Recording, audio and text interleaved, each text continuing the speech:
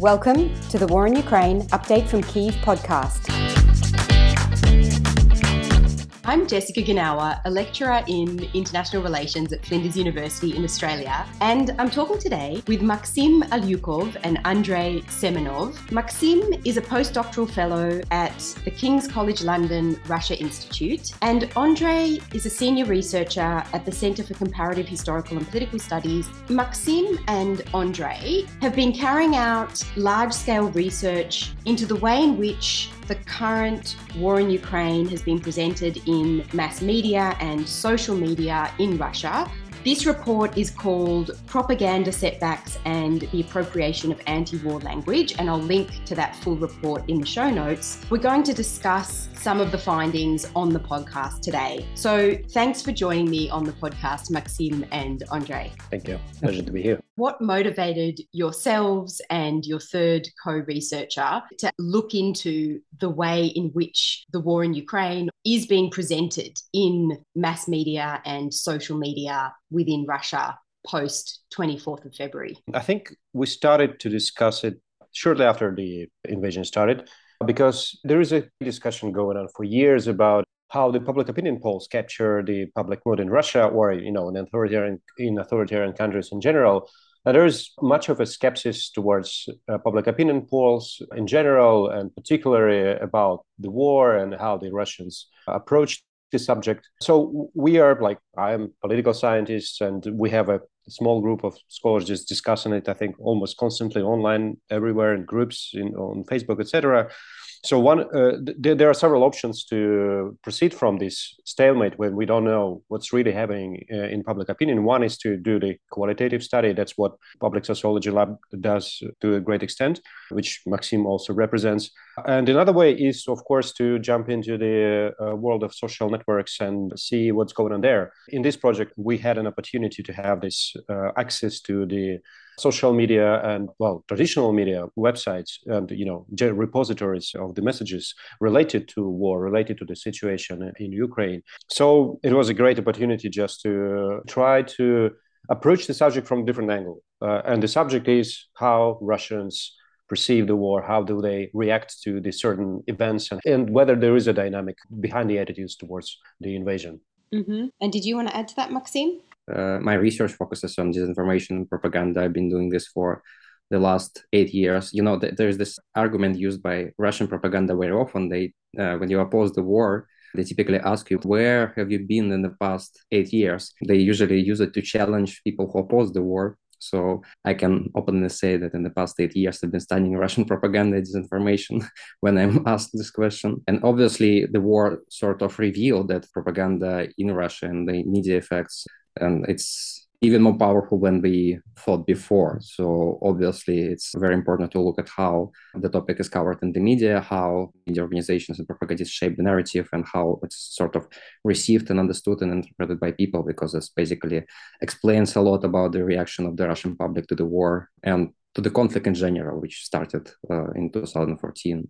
Mm-hmm. I think one thing that we underestimated as the social scientists, because we thought we knew everything about electoral autocracies, but especially Putin's Russia, and we usually laughed at the idea that propaganda can work to the extent that it will, make people believe that such thing as the invasion of 24th of February is irrational, is something even that you can just live with.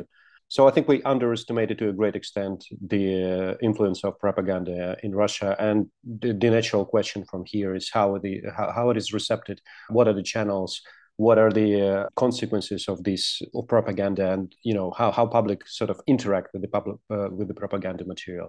So it all stems from our, I think, misperceptions as scientists and as scholars and as citizens to an extent to what was happening before 24th of February and what happened after. Mm-hmm.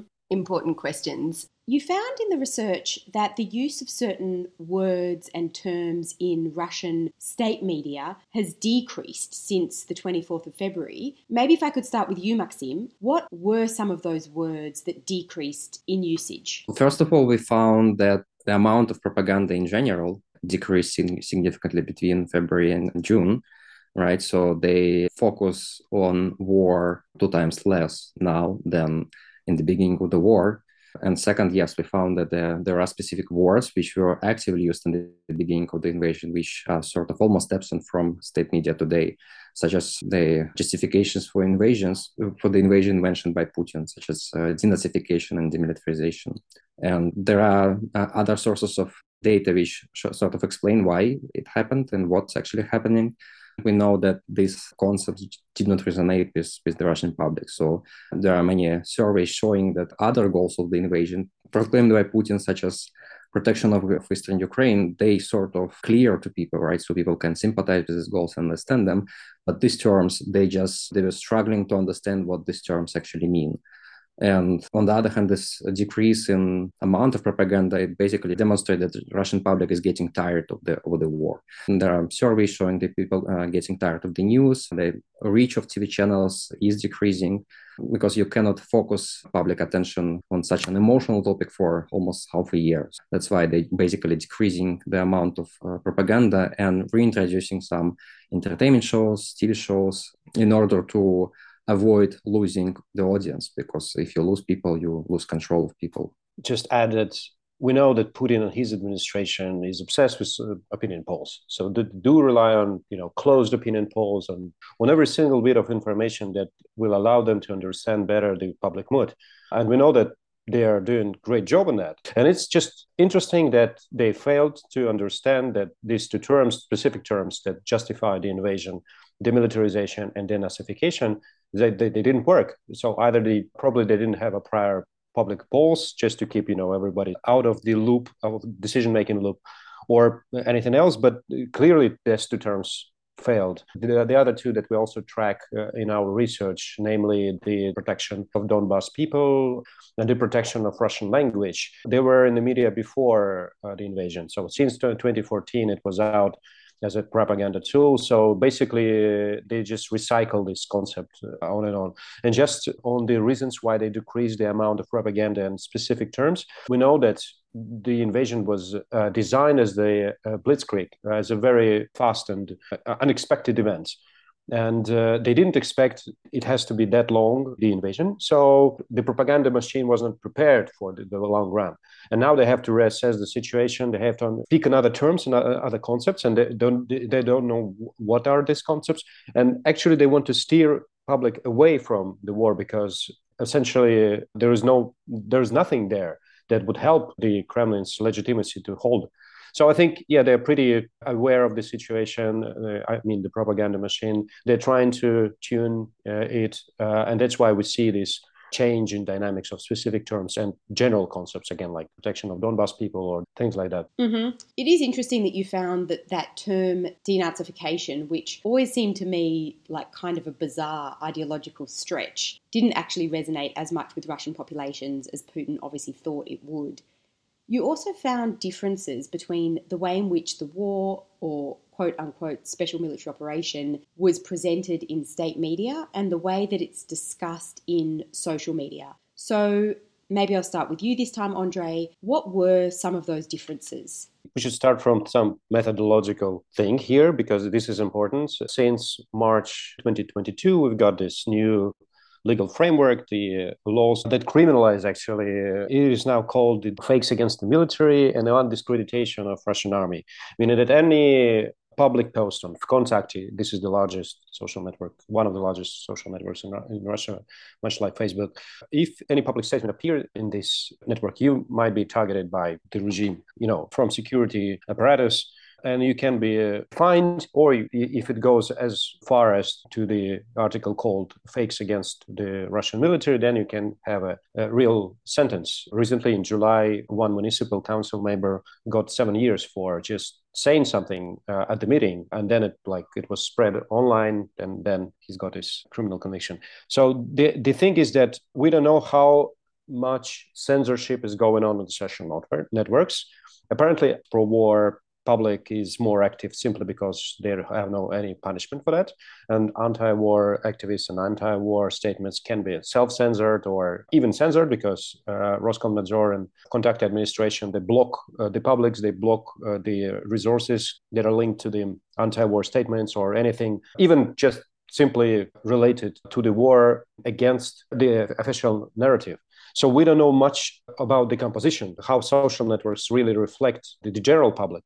But it looks like there are differences in terms of conversations that are going on in social network as opposed to what official traditional media are trying to portray. For instance, we saw that certain terms like the war, for instance, in traditional media, on TV and in printed press, usually is referred to things like the gas war. So the war that Europe sort of struggling with the gas shortages and energy shortages in general. Or they have a term information war, again, sort of Western attacks on Russian information space or Russian mines, things like that. On the contrary, in social media, of course, war refers to situation in Ukraine. And there are a couple of other terms that are contrasting in a way that public discusses it online versus what is going on TV and other traditional media, but like the crisis again. The Kremlin's propaganda tries to portray the crisis. It is something that is not in Russia. It is in Europe, it is in the world. There is the grain crisis, there is the energy crisis, all sorts of crises in Europe, in America. I don't know about Australia. Probably they think Australia also is in crisis, but not in Russia. And again, if you delve into the social networks, there is another perception of what is meant by crisis and how it is related to Russian economy, sanctions, things like that. So there are different types of conversation regarding the same terms that we can spot through this type of analysis. Yeah. Did you want to add to that, Maxim? We can clearly see the difference between the amount and the frequency in usage of all this euphemism, which are used by propaganda and enforced and imposed by the regime. So it seems like, judging by these key terms, social media users are more open. They do not use euphemism. For them, the war is the war, while the government is trying to basically create completely different language in order to mask brutality and the reality of war. Mm-hmm. I guess in some ways I'm surprised that the word war is used so commonly in social media channels when it is basically criminalized. Andrei, how closely is social media monitored by authorities in Russia? Social media has been in a state of sort of having a firmer grip of the authorities for a decade or so. It's not a free space anymore as it used to be in 2000s, where there was like things like LiveJournal or Facebook, then Twitter, Contact. So you could, before FUFA election movement in 2011, 2012, the online sphere was sort of vibrant and full of all these critical voices, of diverse critical from nationalists to leftists. Since then, the grip was firmer and firmer, and there were different instances installed like Roskomnadzor, but also increasingly the security agencies started to rely on prosecution of online activism. Honestly speaking, I'm also surprised that Russians can disregard the threats to them. So they're going online. Partially you can explain it, of course, that probably they don't know the consequences. So you have to be exposed to activism networks or something in order to understand the full consequences of prosecution, saying things online. Another explanation, of course, which sort of complementary, is that I think many Russians believe that this is the way they can sort of voice their discontent and voice their critical position against the governments. They feel obliged to do that simply because this is what normal person would feel like, voicing their rightful discontent. Mm-hmm. And so in what way, Maxim, has state media responded to different types of narratives being put forward on social media? I would say that they, of course, adapt to challenges when something doesn't work, like with this denazification and demilitarization, they respond. But they are not that quick and flexible, and it's not that easy to invent something which works, because they basically, in the past 8 years, they've been building on the propaganda from previous years. So some narratives, such as NATO or protection of Donbass, they just work, and they've been working in the past 8 years. So it's not that easy to just create some terms out of nothing from scratch, which would work. So that's why we primarily see that they abandon some terms which do not work, rather than inventing terms which would work, because they have to achieve some degree of resonance. So I have not really seen some new super sophisticated sort of strategies and techniques. It's mainly slightly adjusting and abandoning something which does not resonate. Yeah, it's interesting that, again, Maxim knows it better, but we know that Russian propaganda before 24th of February was quite sophisticated in terms of it gave some leeway to the rank and file journalists journalists, propagandists, or people who would provide the system, the machine, with some new ideas, new approaches, how to frame, what concepts to pick, how to tune again to the public the narrative. And now it looks like, because of the sort of centralization of whole system, that the decisions should be made on the top, and there is much less leeway on the ground in the regions or everywhere else. Abandoning this initiative is a blow up to the whole propaganda machinery, that they have a quite limited number of topics that they can pick up or concepts they can use. And now it looks like they have a shortage of these ideas, especially in terms of justification of the long run war. Every day we hear about, that everything is going according to the plan. Which plan we don't know. Even if you are, average TV watcher, you start wondering what's going on with this planned invasion. And another thing I think we have to mention is that I think Russian propagandists, especially those who are the heads of TV channels, they really understand how all this works. Rand corporations called Russian propaganda as a firehouse of falsehood. So something that is just constantly produces a stormful of lies, etc. But it's not that simple, right? So they have to blend facts with the falsehood. They have to rely on different sort of platforms, and they understand that in order to make the narrative credible, they have to be a little bit more sophisticated and, again, rely on the local initiative, pick up new concepts, etc. And now I think they lack this, and they're losing this credibility. And that's what we see, for instance, at the polls that tracks the coverage of TV. It's now in decline. So the main channels, Первый Канал, NTV, and the others, they're losing the auditory. And that's something that the heads of the channels are pretty much aware of. They know that there are these setbacks of the propaganda that they unleashed in the first weeks of invasion. So I think they're in pretty much like a search for new ways how to do that, and they probably don't know. Mm-hmm. Yeah, so it's a sort of a trade-off, right? So in order to make your content attractive, you have to rely on journalists' creativity. But when you rely on their creativity, you give them some degree of autonomy and you lose control. And to link this discussion to some recent news of the day, Ukraine's counteroffensive, right? So how it was covered in the media. For quite some time, it was just silence. So they were just trying to avoid this topic. You open the main Russian newspapers and you find something about this topic on page 8 in the end. And the reason why it's happening is because journalists are sort of afraid, because if you take initiative and you basically decide how to cover such an important and sensitive topic on your own, then you'll face consequences, right? So your superiors, the Kremlin, they will not like it. So you are always waiting for instructions, and you start covering this topic only when you receive instructions from your superiors. So that's why there was this avoidance, delay, and then step by step, main chief propagandist started to try to reframe Ukraine's counteroffensive and Russia's defeat using this euphemism again, regrouping or redeployment instead of defeat, and so on and so on. But overall, this situation demonstrates that the journalists are just waiting for instructions. And when system is controlled manually, it's not very effective, and people are basically tuning out. Mm-hmm. Where are you going now with the research? Are you continuing with the project? At the moment, we are focused towards just trying to understand better the messages that are thrown into the media sphere in Russia from the official, traditional propagandist media, and how it is received, how it is sort of reverberates in the system. The next report will be focused on the comparison between the networks. Like we have Odnoklassniki, which is for a little bit older auditory. We have Kontakti, we have Telegram channels, we have YouTube. So we want to compare these platforms in terms of their coverage and their reception of war-related topics.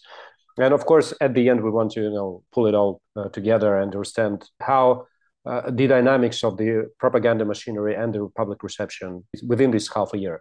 We have some limitations, like, for instance, the social media data, we only have July, August, and September, because this is a sheer amount of data there is just enormous. So we have certain limitations in terms of data, and again, certain limitations in terms of what we can do with this analysis. But yeah, I mean, there are lots of ideas. If anyone's interested in, in throwing out the questions, etc., we'll be happy to, I think, know about it. It's a fascinating and also valuable project.